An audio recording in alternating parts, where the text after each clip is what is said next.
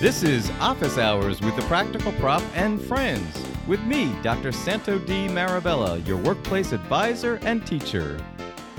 Hi, and welcome to this edition of Office Hours with the Practical Prof, and Friends. Hi, this is Santo Marabella. Nice to be back after a little bit of I guess we took a little holiday hiatus, but we are back celebrating February, and lots of things going on in February.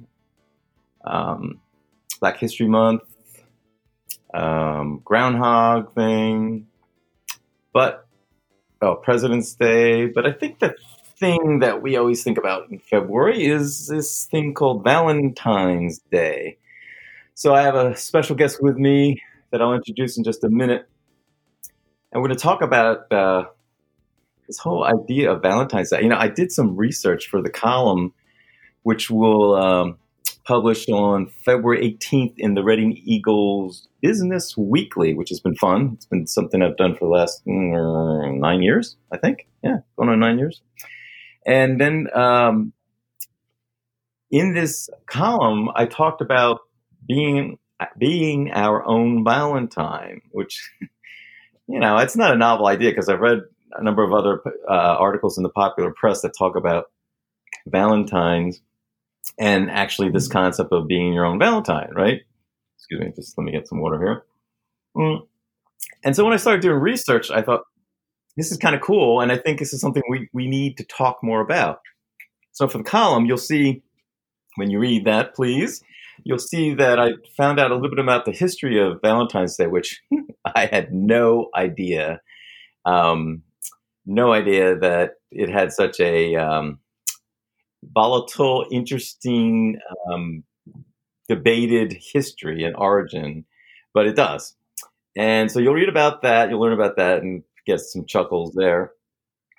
And then this idea of us actually, loving ourselves. It sounds, all this, he's that self-love thing, and it's like, yeah, actually it is about that. It is about treating ourselves really well.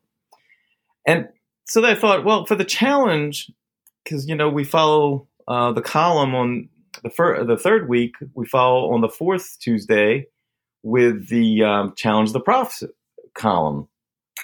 And, and we've had really, this past year, we've had great response from our readers, lots of participation. And I thought, this would be great. I'll introduce the topic, which was going to be, all right, write yourself a Valentine, your own Valentine. And then there were crickets and more crickets. And I got one response, which was a beautiful response, and you'll see it in the column. But it really was made me, curious. Yeah, it's the winter cold that everybody was getting. It made me very curious. What is going on? Why are people having so much trouble, right, about just saying what they like about themselves, not in a bragging way, although that's the way everybody takes it, right? So I, as you know, this is about, the Office Hours and Friends. So my friend this month, who's been a friend for the last year or two or three, I can't even remember, is Ellen Longacre, and she's a counselor. And so, Ellen, thank you for joining me today, because I just needed to go to somebody who could give us some more insight on this whole notion of why is it so hard for people to say, I like myself. So, Ellen, are you asking me that question now? I sure am. First of all, welcome to the podcast. Yeah, absolutely. Thank you. Thanks for inviting me. I love this topic, by the way, because I agree that it is an area where lots of people really struggle with the idea that talking about yourself in a positive way is somehow wrong, conceited, shameful, all of the above. And right? Mm-hmm. And so when you find yourself saying something nice about yourself in a group or with someone else, you see that uncomfortability from the other side. Maybe some, a feeling like I don't know that this is okay to talk like this about ourselves. Where do we get that? Yeah. I mean, I have a feeling it's particular to our culture. It seems Americans, and in one ways we're the biggest braggarts. The lead salesperson of the month, the year, the century. And the best at this, the best at that. We got to be number one. And then it seems like such a dichotomy when it comes to us personally, individually, just being able to recognize what we're good at, right? Absolutely, and getting that, that internal okay, that Hmm. permission to say, yeah, you're pretty good. You're pretty good at this. You're pretty strong at that. You know, you have it going on over here. Maybe we're more comfortable, Santo, with external reinforcement, with other people telling us that we're good at this or we're uh, acceptable or worthwhile. Maybe Yeah. that's part of it. Well, not only are we better at it, but sometimes it seems like we thrive on it, that other people have to validate us. Mhm. So I don't want to follow that pattern. So I invite you to tell our listeners a little bit about you and all these awesome things that have been a part of your career.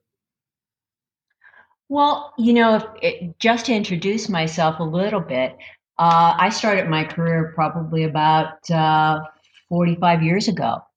And I started out as a social When you worker. were when you were 5, right? If only, if only. and and so when I was in my first part of my career, I focused on younger people, and adolescents that were in crisis, that were running away from home, and then adolescents that were struggling, looking for some kind of worth and purpose on the street. And so we were doing prevention work at the time, um, and that was, and that probably always will be a focus of mine in terms of being a social worker and looking at the world from what is going on with people and how can we help each other. That's probably my mindset. But then I traveled to this area. I grew up in Northeast Pennsylvania, and I traveled to Reading after I was married, and got a position in a drug and alcohol outpatient clinic, and learned a pack load about addiction, which is a particularly painful disease that many people struggle on so many different levels. And so I did that for a while until I found myself after graduating from graduate school in psychological counseling. I thought, I really would like to do one-to-one therapy, and I was given the opportunity at my OBGYNs. She said after I had my first child, she said, "You want to, see people that I see." And so I practiced in women's health for at least another 10 years. And then I came into private practice. And here's what I'll tell you, Sam. Mhm. This is my favorite job ever. That's And awesome. again, this may sound somewhat egotistical, but I really like working for myself. It's okay. You're allowed. You're Thanks. being your own Valentine today, right? Absolutely. How forward thinking though, 10 years ago for the health provider, the OBGYN to think of combining services and partnering with a therapist. That's amazing, isn't it? Well, is, and she is still, but she was an innovative practitioner. You know, she had a big practice, an all female staff, and she was really interested in providing a whole swath of services for women. And she has over the years. And you're right, it was really innovative. Because I would imagine then issues of what postpartum depression, you could get that at a much earlier stage before it became immobilizing, perhaps. Totally. That was one of the ideas that, and of course, most people think that that would probably be my wheelhouse. That's what I would focus on. But actually, women were coming to their doctor, and maybe, you know, she was the only person that they were seeing as a practitioner. So she would be listening to a lot of the different things that were going on in their lives and noticing that they were suffering from depression, that they were struggling in relationships, that they were dealing with grief, that they had extreme anxiety or panic attacks. And so she was that person that was hearing all that and looking for ways that she could find resources for them. And that's when she began the idea of, well, maybe I should have somebody in house to be doing that. Wow. I mean, that's how the stigma about reaching out for support for talk therapy, it's for people like her and you that this is changing over the years, that it's becoming more okay and acceptable, thankfully. So wow, good on you folks. That's awesome. You know what? And it could be just, you know, that I see things from a skewed perspective in terms of my practice, but I notice particularly the younger generation more apt to reach out and to be um, open to the idea of therapy. I see it consistently Yeah, good. and not as a stigma. Good. We're talking with my guest, Ellen Longacre, counselor, MA in private practice, and we're talking about being your own Valentine.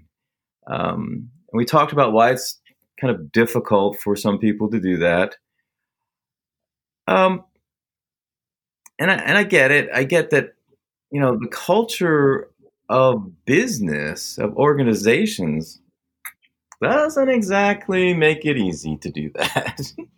um, in society in general, but then let's focus for a minute on business, on the environment.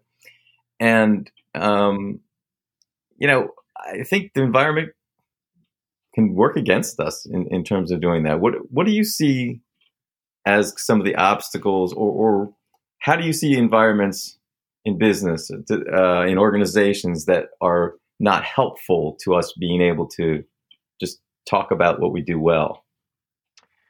Well, you know that's a great question because my particular interest is listening to people in their work areas and trying to navigate those unique territories and cultures in where they work.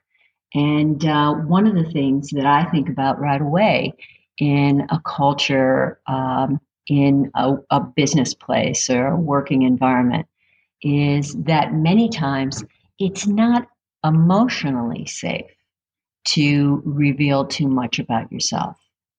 The politics of the office might be hard for some people to read, or might be really easy to read. But what it suggests is that emotionally, it wouldn't be such a great idea to reveal too much about themselves because it may backfire. And backfires what? Maybe not being promoted, not getting a raise, not getting a job, getting fired, things like that. Yeah, because here's an idea that I have and I'll throw out to you is that, you know, there are biases and judgments happening all the time. We all are doing that. However, some of us are more aware of our biases Hmm. and may,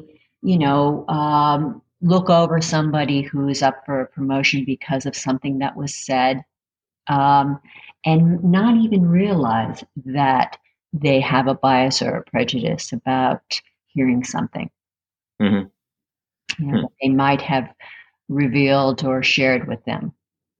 And so there's that part of things is that it could end up backfiring in a way that that they wouldn't even conceive of, and the manager, the supervisor, or administration might not even be aware that they are working in that way.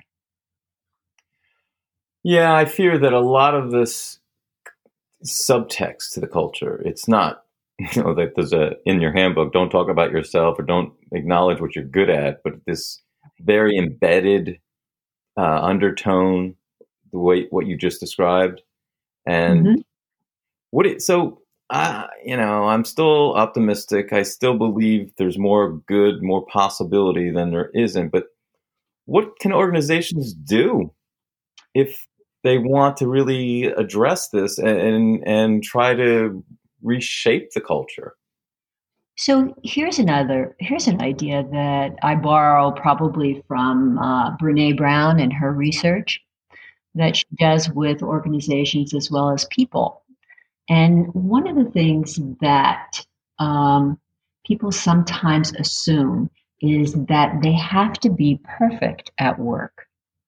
They have to not show that they make mistakes. That mistakes many times are not something that they can do in the work area. And so what ends up happening is then they try to cover up, their mistakes or all of that goes on with. But we're human beings, and that's the nature of growing is failing and learning through our mistakes.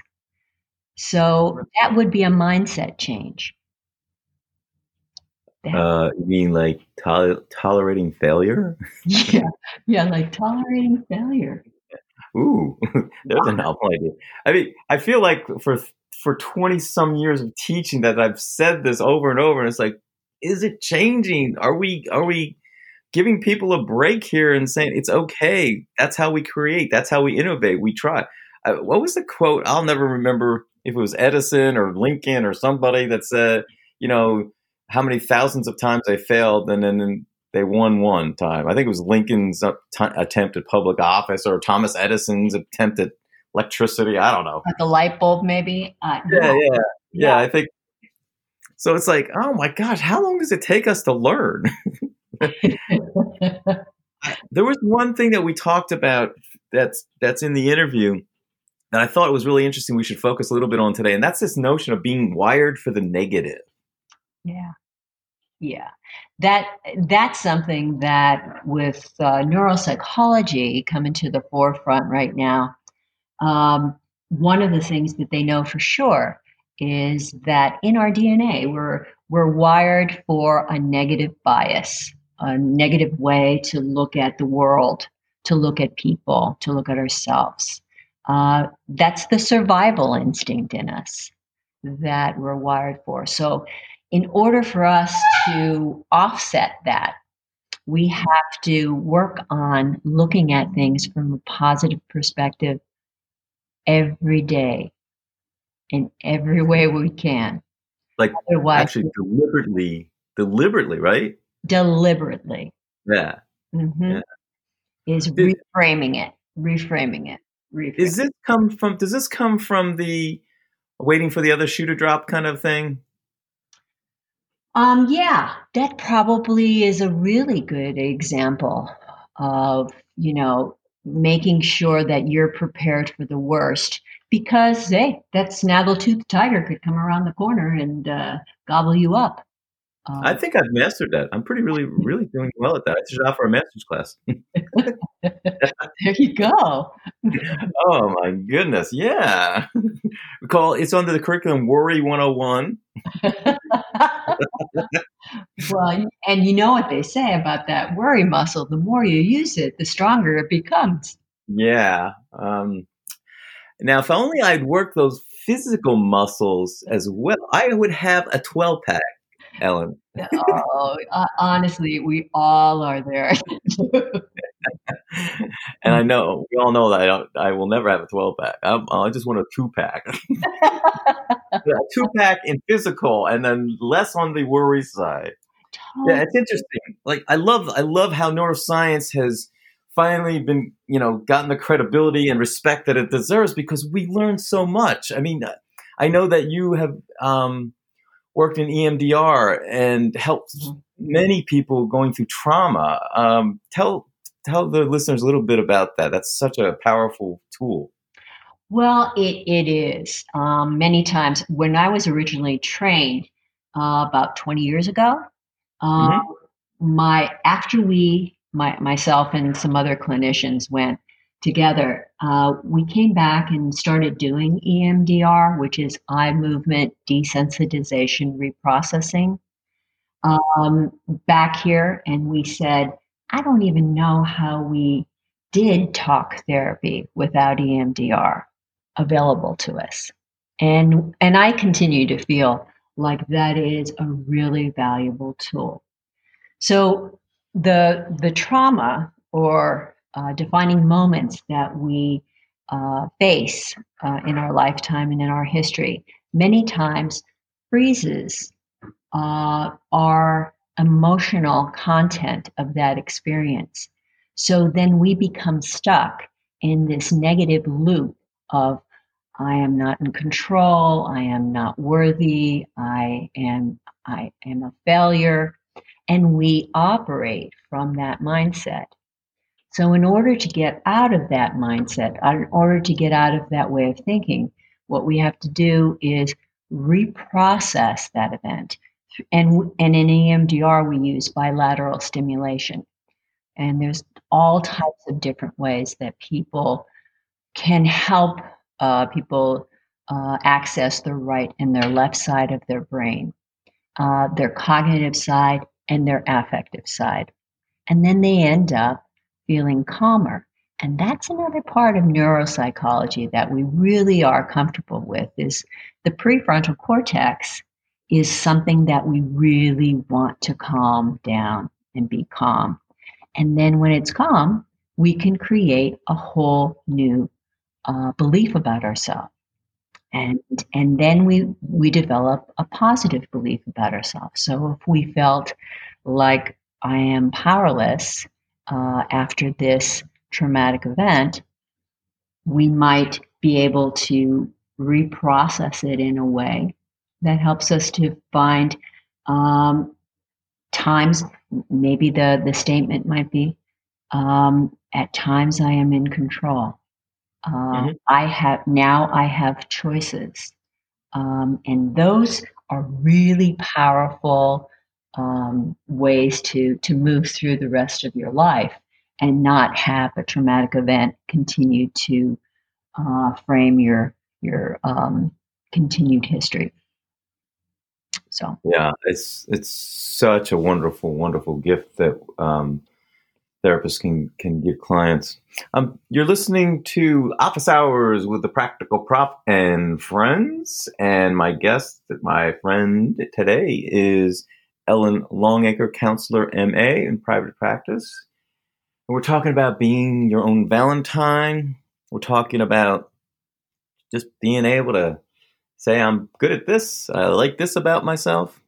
We talked about in the interview for the Challenge the Prof section, we talked about sometimes, we believe that there's possibilities of the organizations changing, and then there's all these benefits. Why is it worth it for an organization to consider trying to reframe the culture or shift the focus into a more accepting of tolerating failure, tolerating mistakes? What's the benefit? What do companies get out of that? well, what one of the things I think of right away is when you have a more emotionally safe culture, an opportunity to potentially make mistakes and learn from them, what you get is more innovative and creative sources, and people are free then to be more creative, and those are good problem solvers. Those are great um, idea people, that start to really push your business forward and into a whole new market. So it really benefits them in such a huge way to have that more tolerant, understanding, accepting Mhm. climate, because in the end, they end up being more successful because they have creative, innovative people who like to come to work. And let's just spell that out. More success for your employees makes more money for your company. That's I mean, really, exactly what like, it's not this hard to draw the connections here, folks. But a lot of companies do this. I honestly believe that. I really believe a lot of companies are doing this or trying to do this, and so I am still optimistic about it. I think we have a lot to go, a long way to go, and I'm hoping that we continue that momentum. But we did talk about, and the one thing I teased in the article is to say that you'd have to listen to the podcast about this, is that sometimes we don't get that in our career. We're not going to get that affirmation or that liberation to be ourselves completely, to affirm ourselves. And it's not always practical to quit your job. I get that. So I like that what you talked about is that we can create these spaces that energize us, and we can balance that environment out that's not optimal by having it somewhere in our career. How important, or why is this so important that we do that? Well, one of the things that you're talking about, and one of my favorite words actually is balance, is is looking for purpose and a way that we feel connected and connected to what we love to do.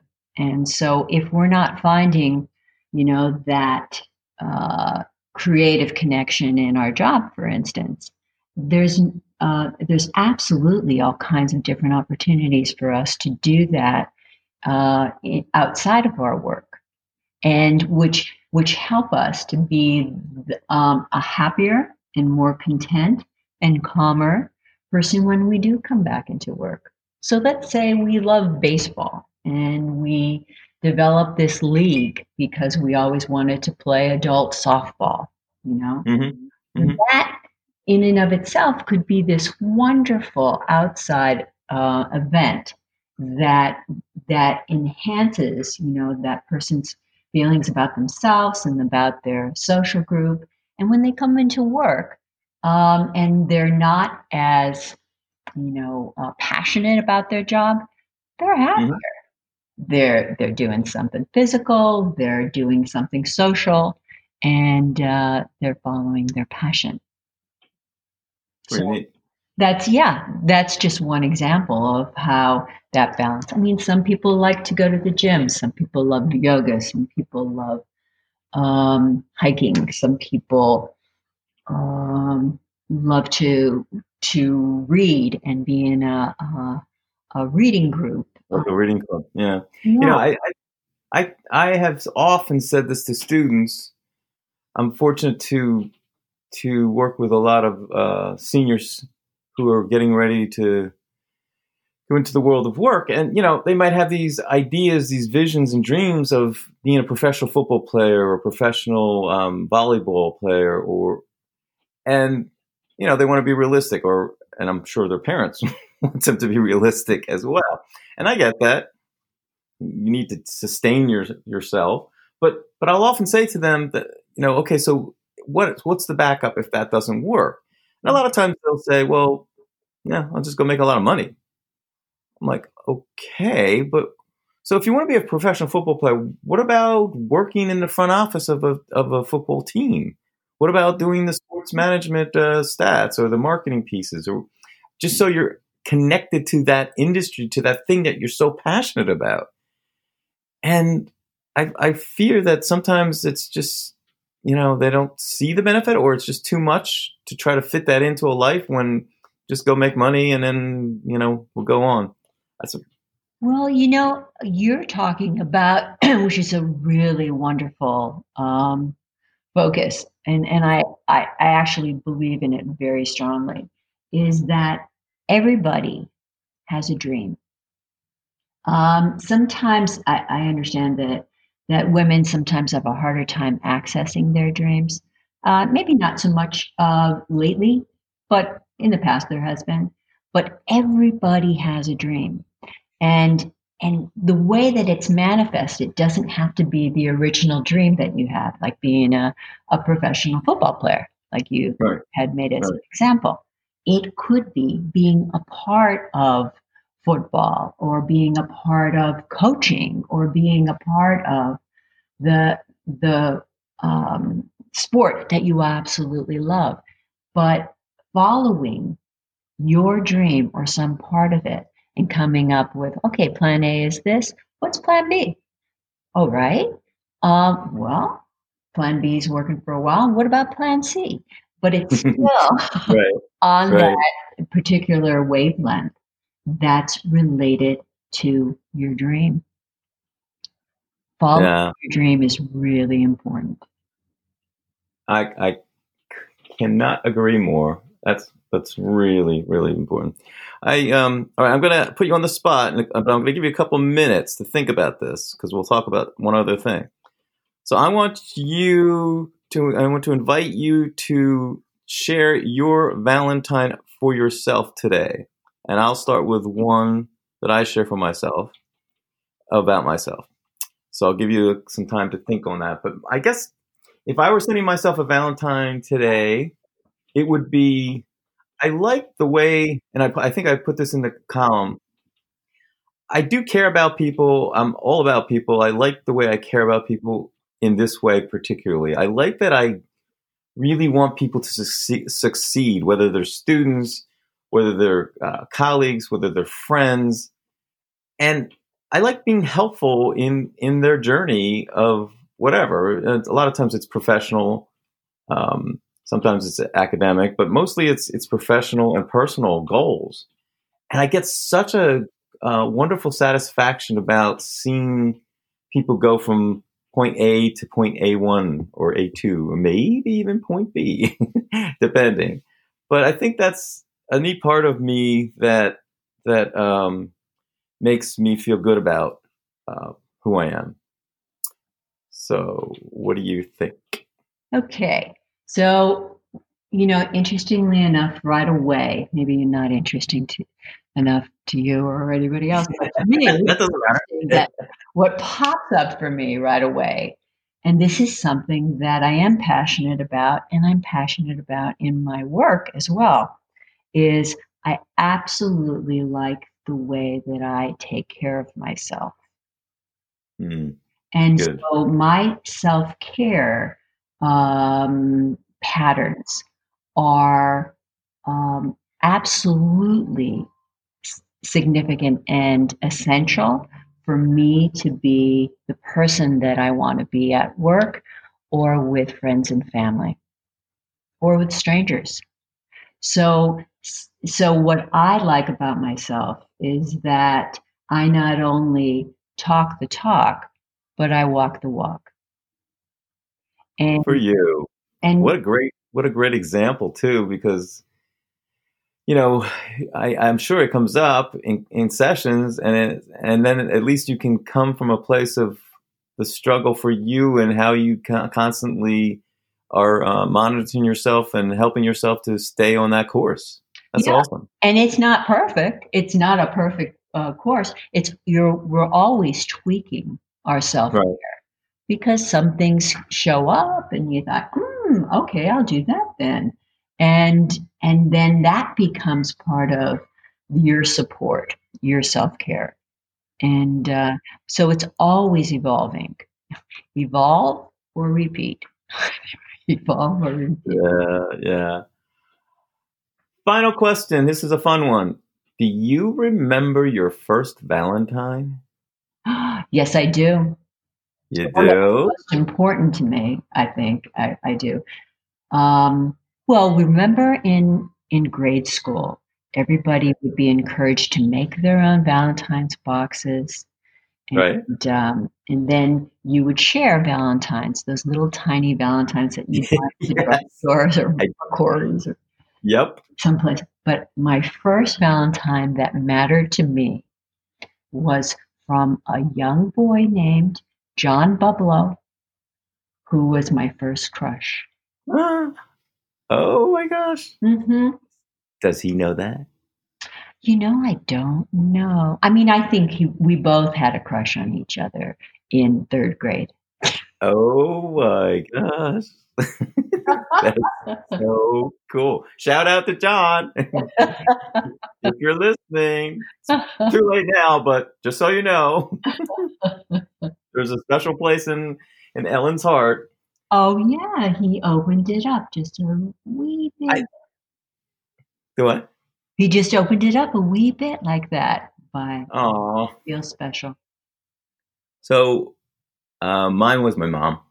Oh, Yeah. And I would always make her cards. And